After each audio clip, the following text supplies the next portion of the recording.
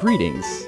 This is Civil Politics on Valley Free Radio, WXOJLP Northampton, 103.3 FM. I'm Stefan Ward-Wheaton, executive producer, and sitting in for Mike Dow, our usual moderator. And joining us are our usual host, one of them, Sue Timberlake. Hey there. And DJ Stacy, joining us from her last program, Evidence-Based. I am not the special guest. And no, we do have a special guest, though, which is Mr. Tom Peake, who is here representing, what's the name of the organization you're representing? Voter Choice Massachusetts. There we go. Thanks for having me. Certainly. So we'll be covering our usual array of topical political news a little later in the hour. But since we do have a special guest, we want to talk about special guesty things, like the organization that you're doing, which is advocating for ranked choice voting in Massachusetts. So why don't you give us the elevator pitch for this? Okay, great. So ranked choice voting is a proposed reform to our voting system. So under the current system, you get a list of candidates and you get to choose one candidate, and that's the one that you vote for. Under ranked choice voting, instead of doing that, you're actually ranking the candidates in an election from your favorite down to potentially your least favorite. So you're going to vote for your favorite candidate, but then you also on the ballot are going to designate who your second favorite and your third favorite and down the line. Somebody out? Like, under no circumstance should my vote go to this person? Or? Sure. So you can vote for as many or as few candidates as you want. So if you say, this person's cool, I could live with this person and everyone else, I'd rather just not even vote. If that's where you are, then you can just not rank those people. But even then, if you're kind of saying, look, I don't like either of these, but God, if I have to choose, then I'd still prefer this one over this one. So you can express that preference. And that's the idea with ranked choice voting, is that if your candidate doesn't do well, your vote is transferred to your next choice candidate. So your vote is never wasted. It's never thrown away. People say, oh, you can't vote for that person because you're throwing away your vote. In this system, no vote is ever wasted. It's simply transferred if your original candidate doesn't perform as well as you'd hoped. And I can get into some of the specifics of exactly how that works, but it really helps to allow people to truly express their preferences without having to worry about strategically voting, and it makes sure that everyone's voice can actually be heard in an election. Right. So this is, could you say this maybe helps to eliminate or minimize the spoiler effect? Absolutely. Because that was the constant complaint we heard about, especially during the primary season, that there was people from the primary to the general. I heard so many people talking about, how, having to choose what they call the lesser of two evils, or having their favorite candidate get knocked out and then not knowing what to do. Don't vote for this one because it'll get or that having other to one. Vote strategically. Yeah. Mm-hmm.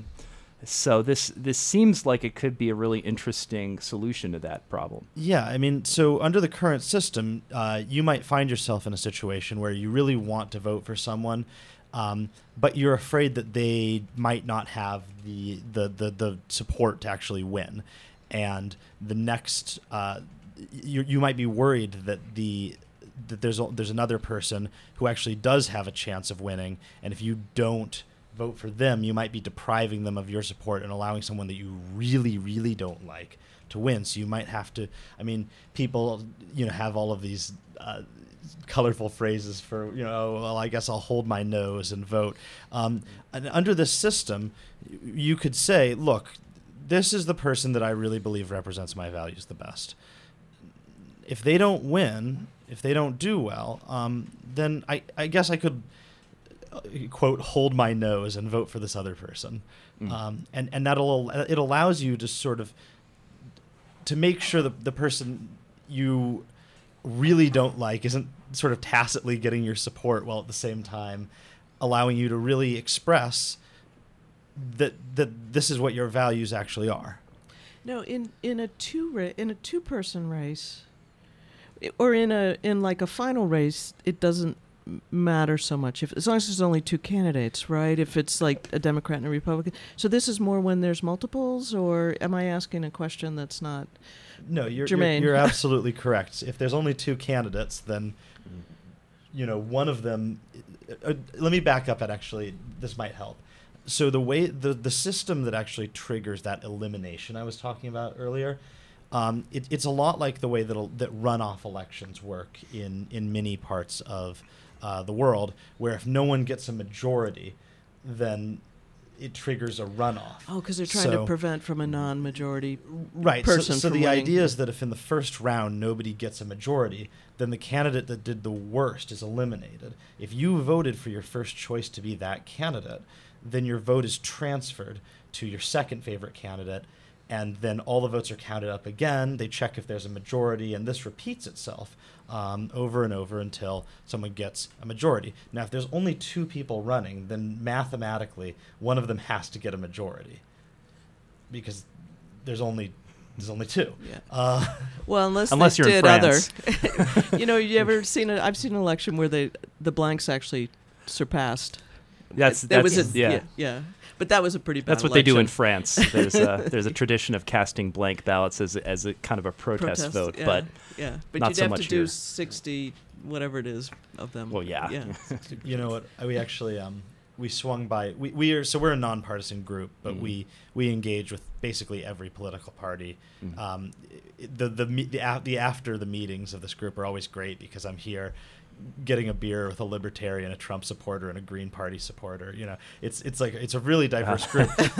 So we swung by the Green Party convention a couple weeks back to hang out with those guys and do a presentation for them. And they use ranked choice voting for electing their officers, but they have exactly that. They have a system for saying you can cast your vote for basically no one. And if the case that the no ones get a majority, then they have to do a redo or something. Oh, wow. I don't exactly remember how it worked, but it was a really interesting system. So they really plan for that happening on occasion, or I don't know if it's ever actually happened, but they're ready just in case it does. Yeah. Well, I know that at Amherst College recently they did a vote for the new mascot. You're right. And you could pick as many as you wanted. And as a member of that community, there were a couple that I refused to put in a vote for. For instance, the Fighting Poets. No. You didn't like the Fighting Poets? No. Not at all. Well, yeah, so the Amherst mascot, that's a really great case of how this can be used for things other than just candidate elections. That was a great example for anyone who's not familiar. Amherst College's mascot was an allusion to Lord Jeffrey Amherst, who unofficial. He was never an official mascot. I stand corrected. But it was seen by many people as racist and anti-Native American. So they did another one, a ranked choice election to figure out who the next mascot will be.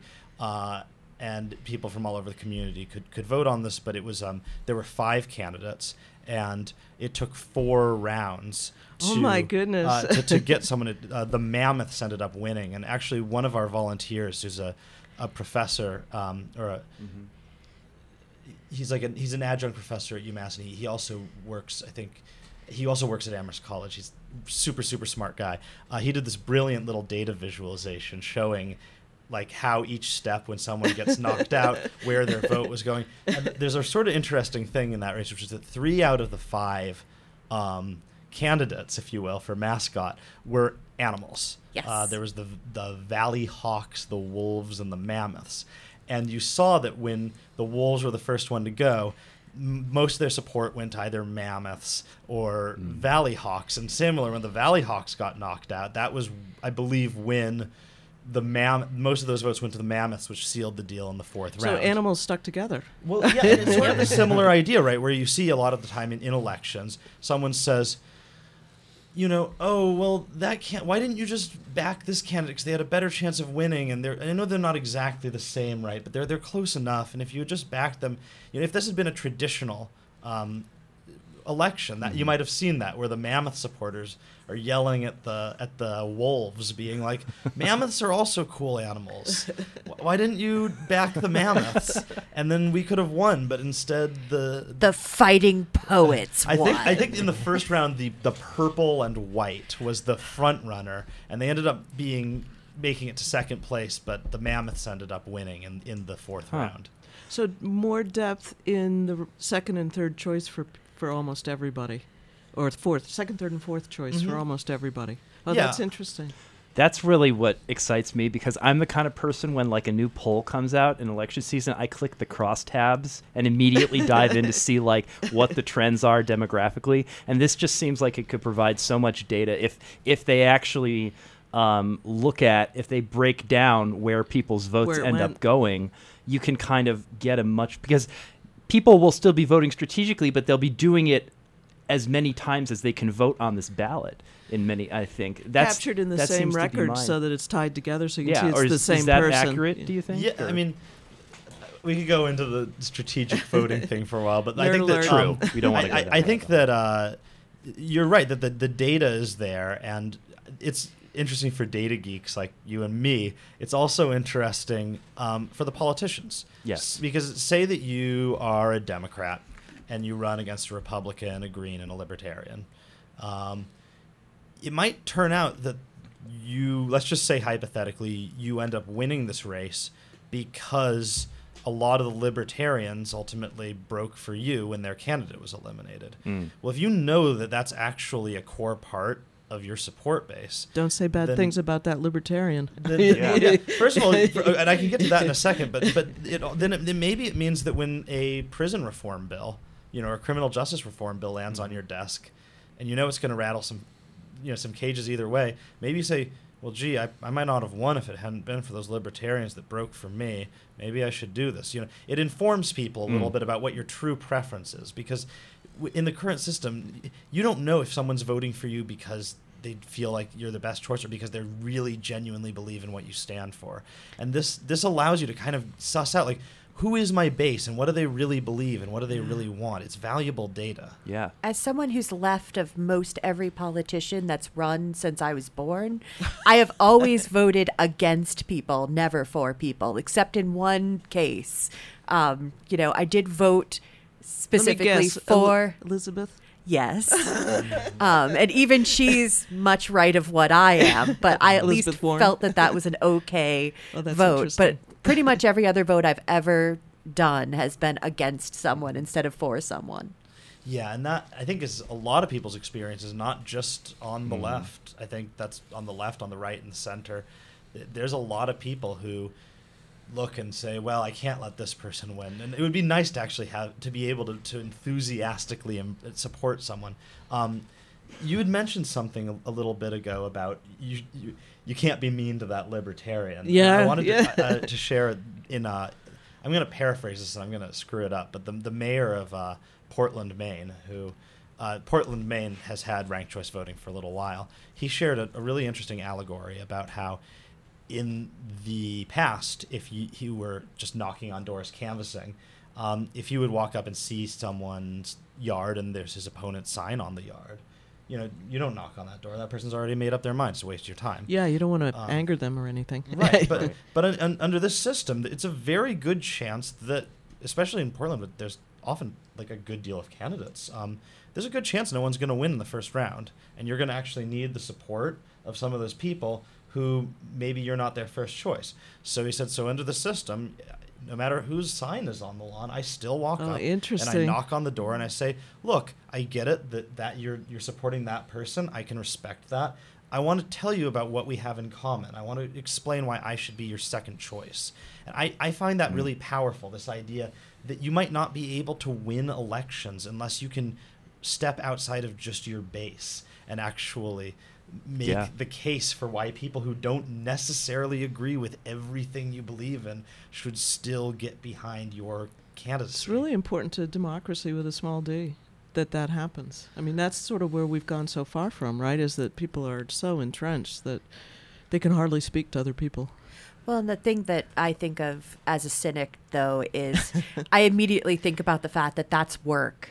and politicians having to do any more work, that's immediately a reason to be against something like this. Well, I guess it depends on the politician. You're probably not wrong that there's some people who are going to say, oh, you're going to have to step outside of my base. I don't want to do that. I think that there's other people who are equally cynical and could... I'm putting on my cynic hat for a second here. They might say, I keep worrying that these idealist third party or independent candidates are going to spoil my election, and this insulates me from that. And so, I think there's a lot of different ways to see it, and a lot of it depends on the politics of your area. But yeah.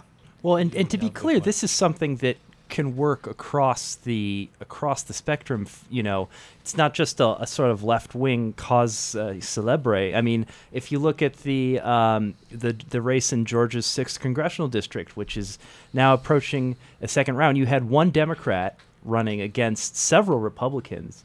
And the Democrat came first, but Jon Ossoff came first, didn't quite hit 50%, which he would have had to do to win outright in the first round.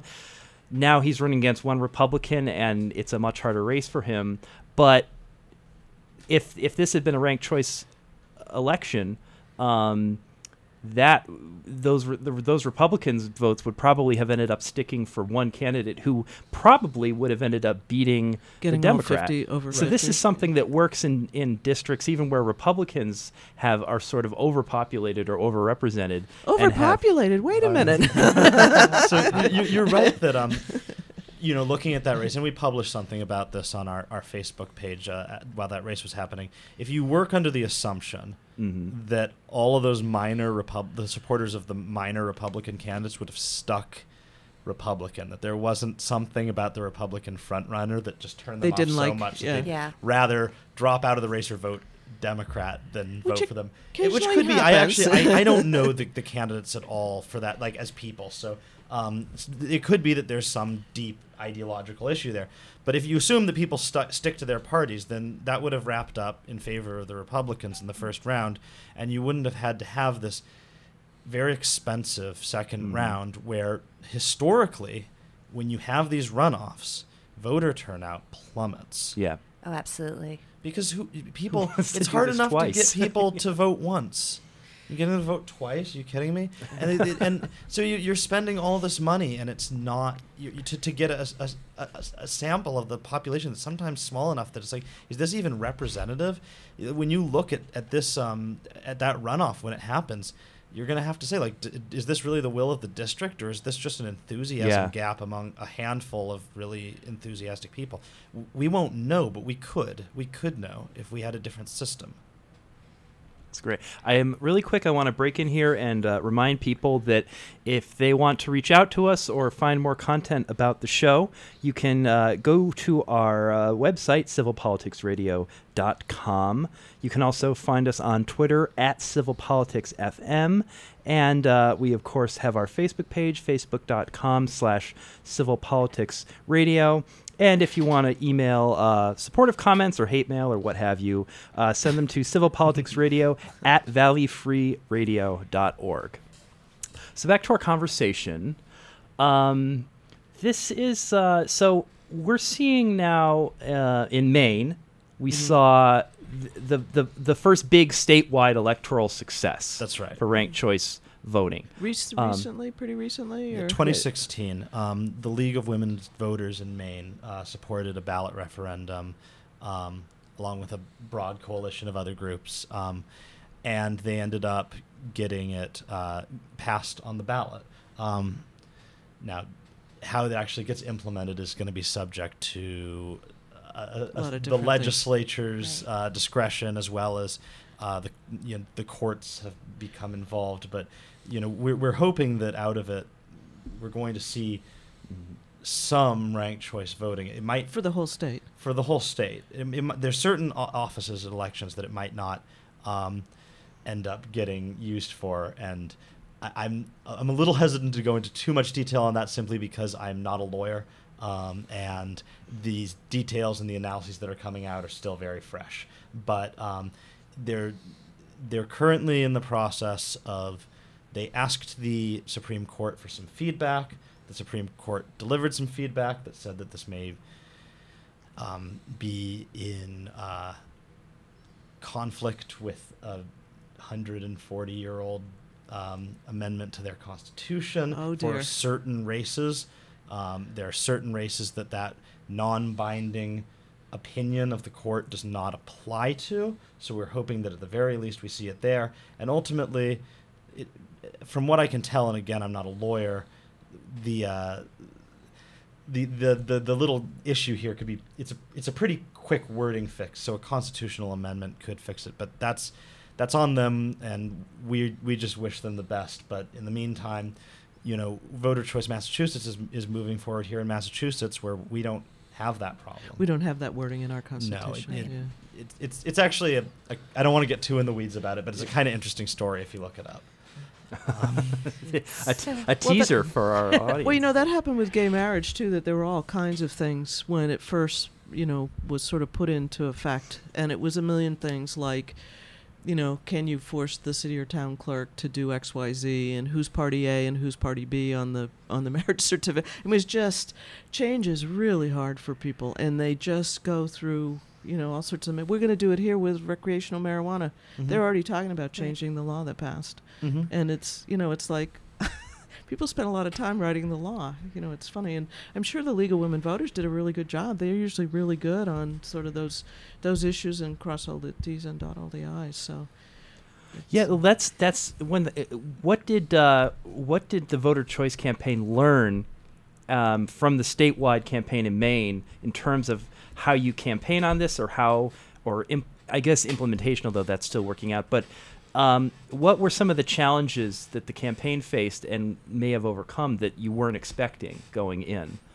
Well, Maine is a politically very different state than Massachusetts. And while a lot of their ideas for how to reach out and educate people on this are things that we are definitely looking at, one thing that's important to keep in mind is that in Maine,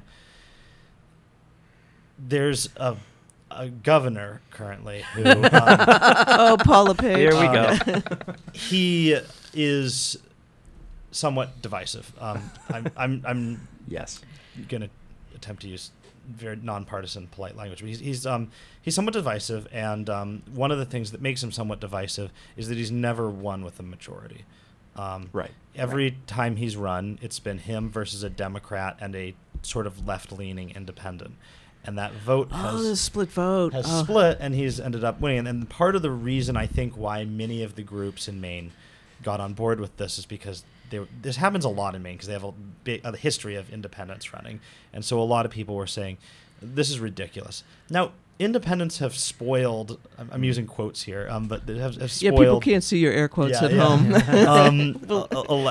Elections for Democrats too in Maine, but just because of who the current governor is, the whole thing had a context of being seen by many almost as an individual. Here's the problem.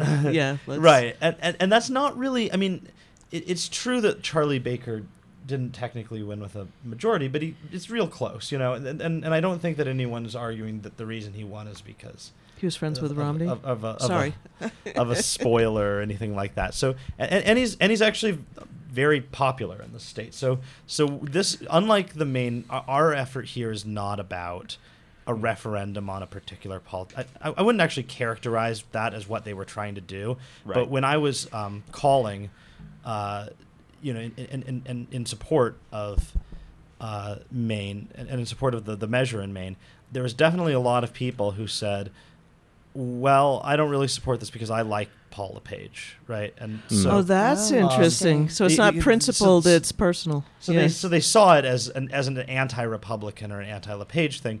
Now, in one way, I think that really helped them because it meant that the Democrats and the Greens and a lot of the independents were kind of like automatically on board with it. We have to win those people over. But on the other hand, it also meant that there was a group of people who were immediately automatically hostile to this. We don't have that either here. And may work to undermine it. But we know that it was less than a majority. Yeah, they did. They won with about 52% of the vote. So it was close, but it was good. For the first time that this has ever happened, and we're hoping that just other states do this, and we want to be a good example of that. I was thinking specifically of the Paula Page supporters, Oh. since he is yet to win. I get your joke now. I'm sorry. Yeah. It's okay. So Tom, if you're somebody who's listening to this and you want to get involved Mhm. with the voter choice campaign, what should you do? Well, so right now we are in the process. We just fundraised for a statewide poll on ranked choice voting. So we're calling up a few thousand people. It's a scientifically valid sample. And we're asking them, what do you think about this? If we phrase it like this, what do you think about this? You know, and sort of just, we're going like that. Almost like a focus group kind of a poll? Or We just want to see what people's current opinions are on this. And before the educational campaign. And I mean, we are basically an educational thing right now, and this is just helping us do this. And depending on how that goes, we're gonna make a decision about exactly what we do. Right now, what we definitely are aware of is that right now in the Joint Committee in the legislature, the Joint Committee on Election Laws, there is a bill. Forgive me, I don't have the name off the top of my head, but it's a bill for local option ranked choice voting. So what that would mean is that a town or a city that wanted to implement this could do so without changing their charter.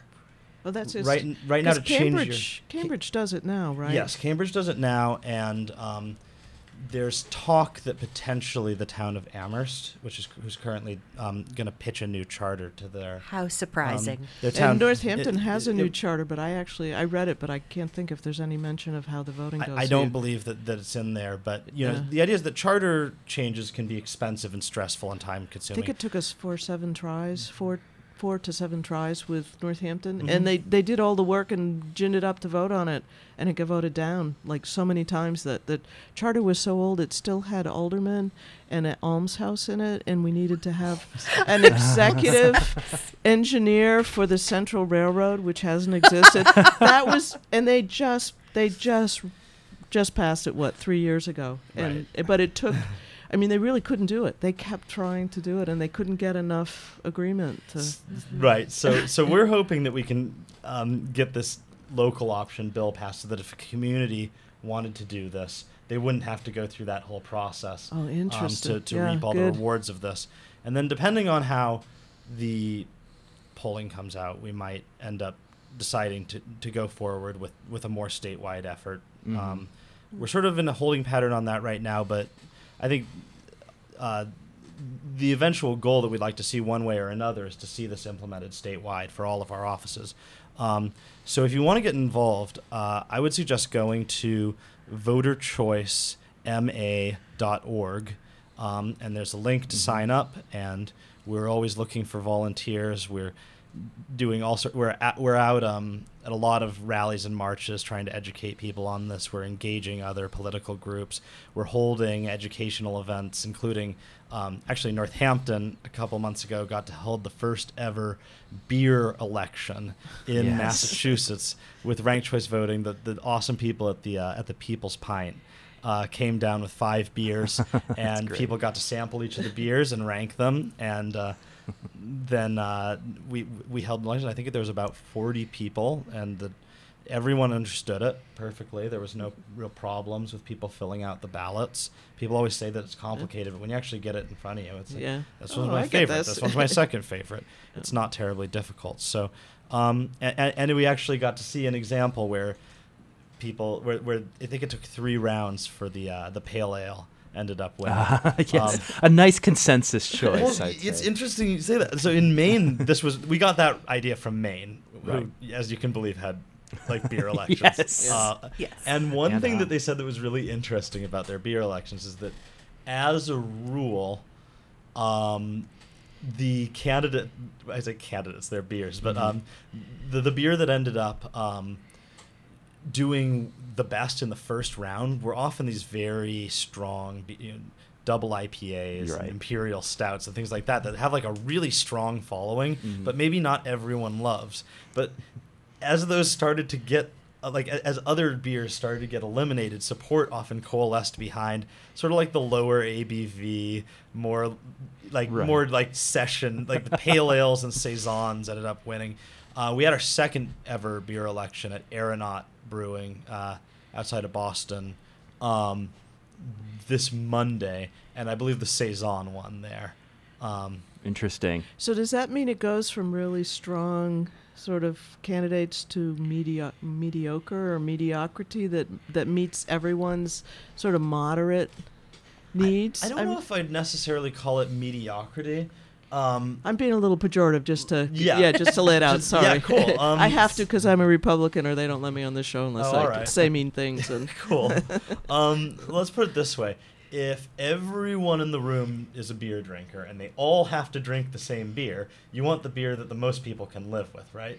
Because everyone has to have the same politician. You can't just decide, well, I don't like this politician, so they're not my politician. Like, they won the election, they're the politician for your area. So that the beers that ended up winning tended to be the beers that everyone appealed to everyone, that have a broader support, even if they don't have the strongest base of diehard supporters. Everyone goes, well, my favorite was the Saison, but I can live with the Pale Ale. Yeah. That's great. So that website again is voterchoicema.org. We have that up on our Facebook page and our Twitter, so check that out. That's great. Let's break really quickly for some announcements to keep the FCC happy. We'll be back in just a couple minutes. This is Professor Howard Zinn. The independent, non-commercial radio station you're listening to is really important in the maintenance of democracy. Thomas Jefferson once said, an informed democracy will behave in a reasonable manner. So if you care about being informed, if you care about democracy, if you're a reasonable person, you are, of course, please support your source for uncensored news and views and the voice of your community.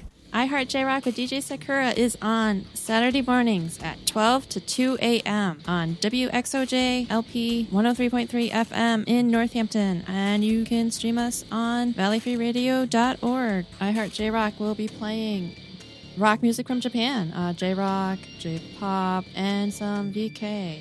If you like that stuff, give my show a listen, please. And also follow me on Twitter at DJ Sakura666. Thank you. Forbes Library offers free access to computers, and now they are equipped with tools to make them easier to use if you are blind or have low vision. When you come into Forbes Library, you will find computers with JAWS screen reading and magnification software installed. Trained library staff are available to get you started. These services were brought to you with federal funds provided by the Institute of Museum and Library Services and administered by the Massachusetts Board of Library Commissioners. Call 413-587-1012 to find out more. You want to learn to fix your bike? How to keep it tuned up so it's there for you when you need it? Or maybe you know already, but you just need to borrow a bike-specific tool that you don't have. Well, come to the Bike Lab at 12 Northern Avenue in Northampton. Drop-in hours are Saturdays from 11 a.m. to 2 p.m. Come with your bike or your questions. And your willing attitude. Or just to share your company. Spare parts scavenger hunt every weekend. That's the Saturday Bike Lab at 12 Northern Avenue. Venga para el Bike Lab de Northampton y se divertirá mucho, le enseñará muchas lecciones cómo arreglar bicicletas. Details are online at pedalpeople.coop under Bike Workshops. They say freedom isn't free, but at the Bike Lab it is. And we're back with Civil Politics here on Valley Free Radio, WXOJLP Northampton, 103.3 FM. Thanks for tuning in. I am Stefan Ward-Wheaton, executive producer and interloper-in-chief this week as Mike Dow, and unfortunately Genre Roberts are not in attendance. But we have Sue Timberlake. Hey there. And we have Stacy, one of our recurring guests on the show. I'm definitely here.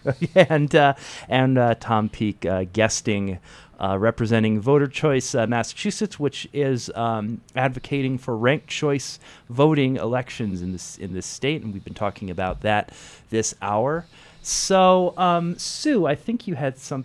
Sue, Stacy, you had Stacey something. first. I mean, Sue, Yeah, you Stacey. surely have something that you want to say. Yeah, but. Stacy first. I think she was talking during the break. So So I actually have two counterpoints. One is something that you were talking about where we end up with sort of a middle of the road candidate.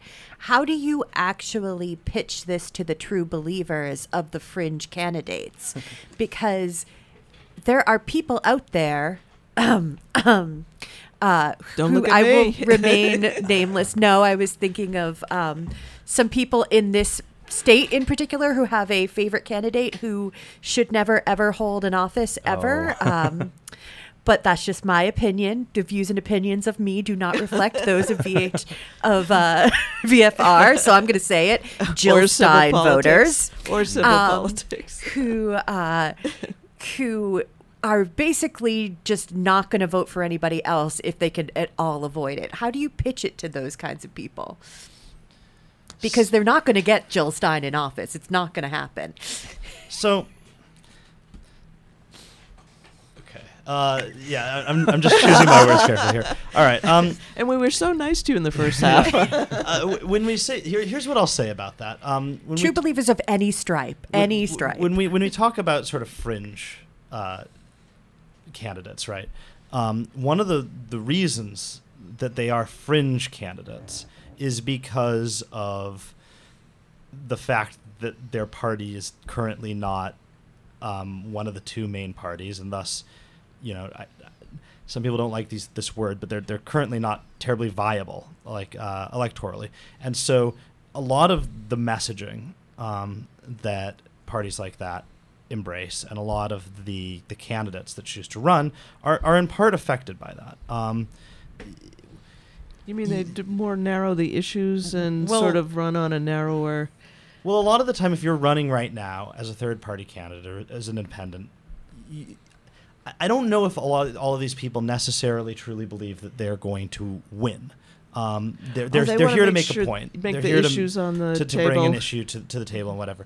Now, the Green Party, since you brought it up, first of all, have been very, very supportive of us, and they're very nice people. But like that, okay. So if we want to use that as an example, the Green Party right now, running in a winner-take-all system, has a support base that is not going to be necessarily the support base they have if you can vote for them and then put a second choice. If you're not risking spoiling an election and allowing a Republican to win, they're going to have a slightly different support base. Oh, more people might vote for them. More, yeah, got it. Okay. But in return, the flip side of that is that they might change their messaging to reflect that. I don't personally, and I don't know if this is like the opinion of everyone in my group, so I'm speaking for myself here, but I don't personally buy this idea that there's a one-dimensional spectrum from conservative to liberal, and everyone falls somewhere on that spectrum. I think that there's a lot of diverse people with diverse views on there, and until you have a system that actually allows people to express their preferences like truly without risk of ending up with something they really didn't want, we don't really know what people's preferences are. We can blame these people or these candidates for being spoilers, but the system is the spoiled thing, in my opinion. And so if you saw a system where these people actually had a viable chance of winning, if they could win over enough people, I think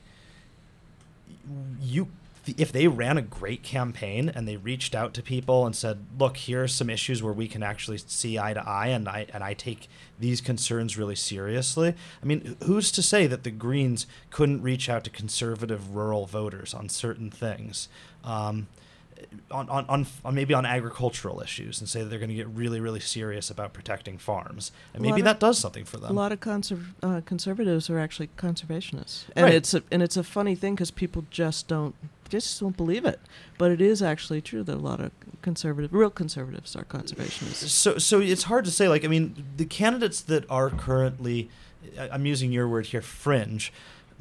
Part of the reason that their parties look the way that they do, and that their messaging looks the way that they do, and the reason they maybe choose some of the candidates that they choose, has something to do with the fact that they're not 100% viable right now. And if that were to change, maybe, things would look a little bit different.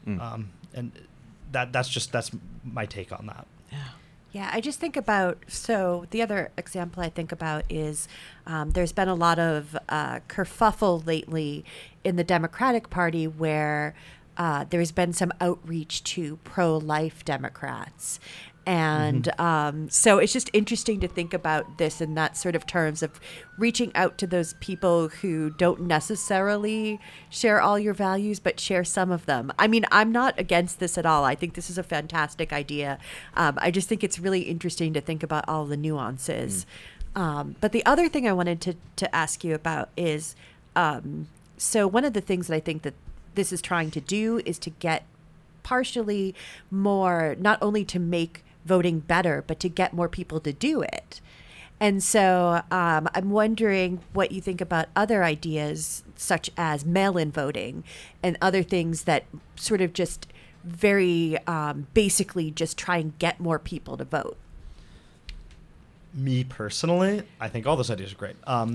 Voter Choice Massachusetts is, and this is sort of what I love about it actually, it's a completely single issue organization. We want to attract the broadest base possible, and part of the way that we do that is by staying out of any and all sort of disagreements about issues. But, I mean, I think that most people in the organization would agree that the bigger the turnout, the better you actually get results that reflect the will of the voters. So I hope that that's a satisfactory answer. Oh, totally. Absolutely. Well, it strikes me, too, that this is something. This potentially is a reform that could not only sort of enable and empower minority groups and parties, but also majorities who end up falling prey to sort of the permutations of first past the vote post voting that we currently have if they get split. I'm thinking of, we were talking before the show, I'm a big fan of HBO's The Wire. Which is set in the city of Baltimore and deals a lot with yes, we have other fans in the room. There's a great example in, I think, the third season where the city of Baltimore, of course, portrayed true to life as an African-American majority city that is very heavily Democratic. And there's on the show, as often is true in life, there's an African-American mayor who is a Democrat and is pretty entrenched. There's a white city councilman who wants to run against him, and to do that, he convinces another city councilman who happens to be also African American. Did you say Martin O'Malley? To no, certainly. I think the name was different, but the similarities. But he convinces another councilman to run, thus splits the vote, splitting the black vote, which in the city like Baltimore tends to fit very heavily along racial lines, and he ends up squeaking in. Even though he's a candidate who, if they had either a runoff system or a ranked choice, instant runoff system, probably wouldn't have stood a chance. And he ends up getting in with a minority. He's nowhere near the consensus choice, and that happens in real life. It happened just the other day. There was a great op-ed. Again, we posted it on our Facebook page, so you could find it there. I forget who put it up, but in St. Louis, they had their Democratic primary for mayor, and there were a number, like more than 3, maybe 5 African-American candidates and 1 white candidate. And the white candidate won. Oh, they split and is now going to go on. And a lot of people were really mad about this, and a lot of the blowback, unfortunately, for these things goes on the candidates. Yeah, why did you split the vote? Yeah. Why did you do this? Because now, since you ran, now we're going to get this mayor who doesn't represent our city. Like, why did you do this terrible thing? Yeah. And again, what I said earlier is, you should never, as a person, if you bring something to the table, you should want more people to run.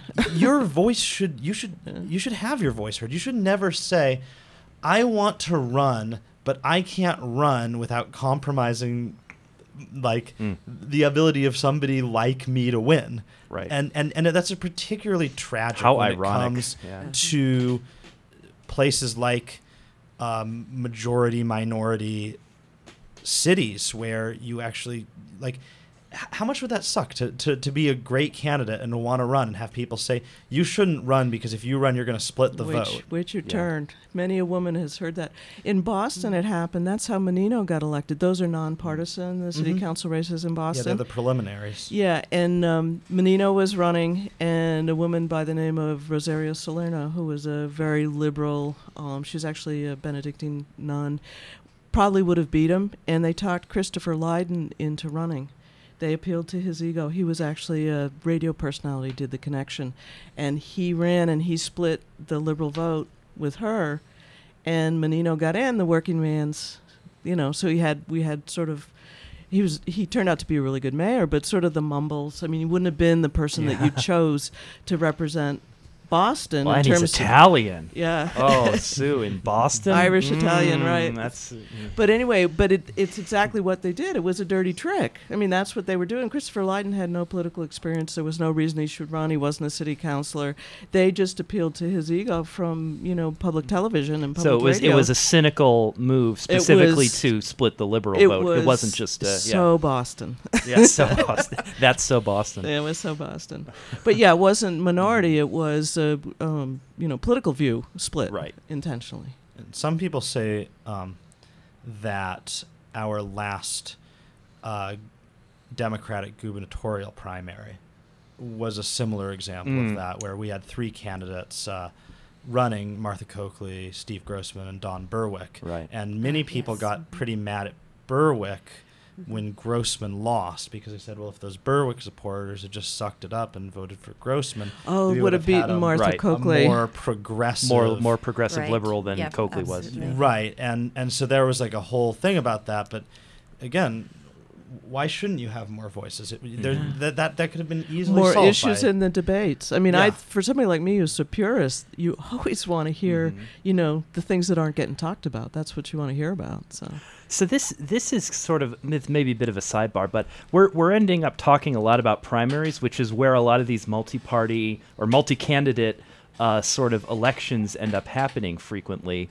But those tend to be run through parties rather than through sort of municipal institutions or sort of nonpartisan institutions like the League of Women Voters. So how can we and parties of course don't necessarily have to follow the will of a given state and how they run their own internal primaries and elections. So how do we sort of try to get political parties to embrace this when it's something that could potentially affect them even as much as or even more than sort of statewide, municipal-wide elections? That's a really good question, and you might have actually tripped me up for once. Okay, here's what I can tell you. And again, I've said this before. I'm not a lawyer, and so there's certain things here where I'm a little hesitant to get into too much detail. But fair enough. In Maine, the referendum that they passed did apply to party primaries, which suggests to me, as someone who has very little legal understanding of how this particular aspect works, that the states do have some say over how these things are conducted. It's worth mentioning that it's, local employees who are, when you go up to cast your vote, like I'm an unenrolled, right? So when I go up, they say, do you want a Democrat ballot or a Republican ballot or a Green ballot? Which presumably means that they don't have those workers, they don't work for the parties. True. Yeah, they're usually little old ladies who volunteer. So, and not in their own ward or precinct. They have to be in somebody else's. Yeah, that's interesting. Yep. So it's it makes me think that the states do have some ability to set rules about how even primaries are conducted in their state, but you need to talk to one of the smarter people in my group to get the actual details on that. It would depend on what state, because, for instance, not all states have primaries. Some have caucuses. That's right. And so a caucus is a whole different animal from a primary. And the primaries are always run by city and town clerks. Exactly. They're run through the architecture of government, so there is some there's some rules, right? The other one, there's no rules. Just kidding. But the caucuses, I mean, we talked about it a lot during the election, and it would be wild how one would go and how another one would go. That's a fascinating idea. Ranked choice caucuses. To some extent, they are already. Exactly. I was going to say, to some extent, they are. You have to pass. Well, I know. Okay, so I have a friend who. This is kind of a funny story. I have a friend who was in Iowa at the time of the Iowa caucus, and she was a little bit jaded with all of the candidates and didn't really know who to go with, so she was just sort of wandering around, and I'm not even kidding here, Martin O'Malley supporters ended up being like, if you're undecided, come over here. We have whiskey. That would have been good enough. Yep. So she went over you can there. do that in a caucus. You cannot do that in a primary. But then, like, they got like 9% of the room was in that corner, and they said you need 15% or whatever to be viable. Oh, so you have to all split up, then right? They all had to go into another corner. So at that point, she walked over to the Bernie corner. But like that's that's. Like, I don't know, it's kind of interesting. That's what they you got already have in? something sort of like that, like to a certain extent, although it then gets proportioned out. And, that's really fun. And people can say different things in caucuses. They can talk you into things, and it's a very different climate. Right. You know, primaries are sealed ballot, whereas your neighbors and friends are all over you in a caucus about what you're doing and who they can see where you're standing. You know, it's not a private thing. It's very different, yeah. I think they're funny to watch, but I'm kind of glad that I've never had to personally participate in one of those. I feel like that would be very stressful.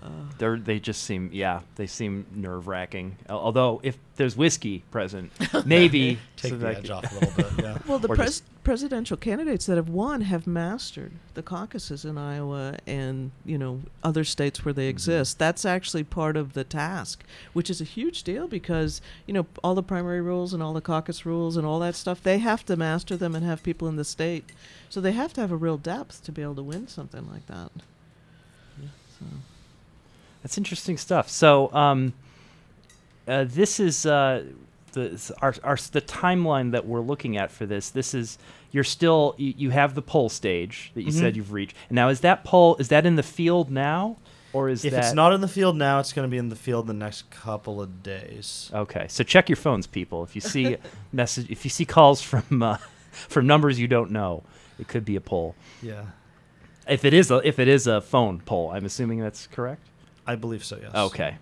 Well, and remember, if you do answer it that you're one of 1,000, then you need to be really honest about what you're thinking and feeling and who you are and all that, because otherwise it makes for a really skewed scenario.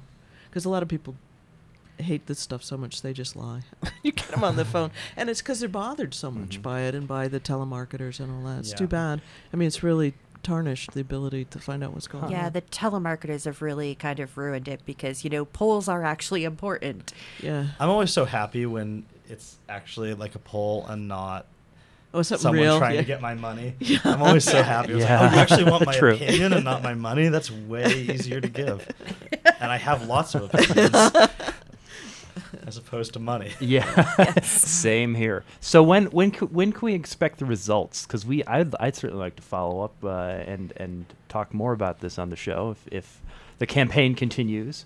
Yeah, I'll need to actually check. I don't actually know what the plan is in terms of publicizing those results. You may be using maybe an internally. Internal poll. I think it's largely I mean, it might be that we end up sharing it, especially with like partner organizations. But I'm not exactly sure what the strategy is going to be for that. But but if we see the energy really ramping up around the campaign, we can presume it was a good poll. There was something in there that told you. I mean, it's not just about good or bad either. A lot of this is about. We think that this is an issue that when we pitch this to people, the vast majority of people say, "Well, that's a no-brainer. Why haven't we been doing this the whole time?" Yep. The big part is about if we want to reach the entire Commonwealth, then we need to figure out the messaging that works the best. That's what a lot of this is about. It's just about how do people, a lot of the people who are in our organization are people who are kind of wonky. Right. Like people who like me really believe in changing systems rather than like trying to change the minds of individuals. It's so when you have people like that, like we've got a group of people who are already on board with this, and I think that there's a whole base of people in the state, probably a lot bigger than most people think, who knows what this is and they already think it's a great idea, or but what we really need to figure out is when you got a lot of people who are not sort of political junkies, how is there's a million ways you can explain this. Right. We want to figure out what the best one is. So that's a lot of what we're doing right now is kind of just research on how do you educate people on this? How do you advocate for this? Interesting stuff. All right, well that we have to wrap up and make way for Subculture with DJ Wendy, which is coming up next here on Valley Free Radio. Tom, thank you for joining us. It's been so much an education. What was that website The again? website is? It's voterchoicema.org. Thank you. And you can find that again. Thank you. You can find that again on our Facebook page, facebook.com/civilpoliticsradio. We also have it up on Twitter at civilpoliticsfm. Remember, you can email us civilpolitics@valleyfreeradio.org.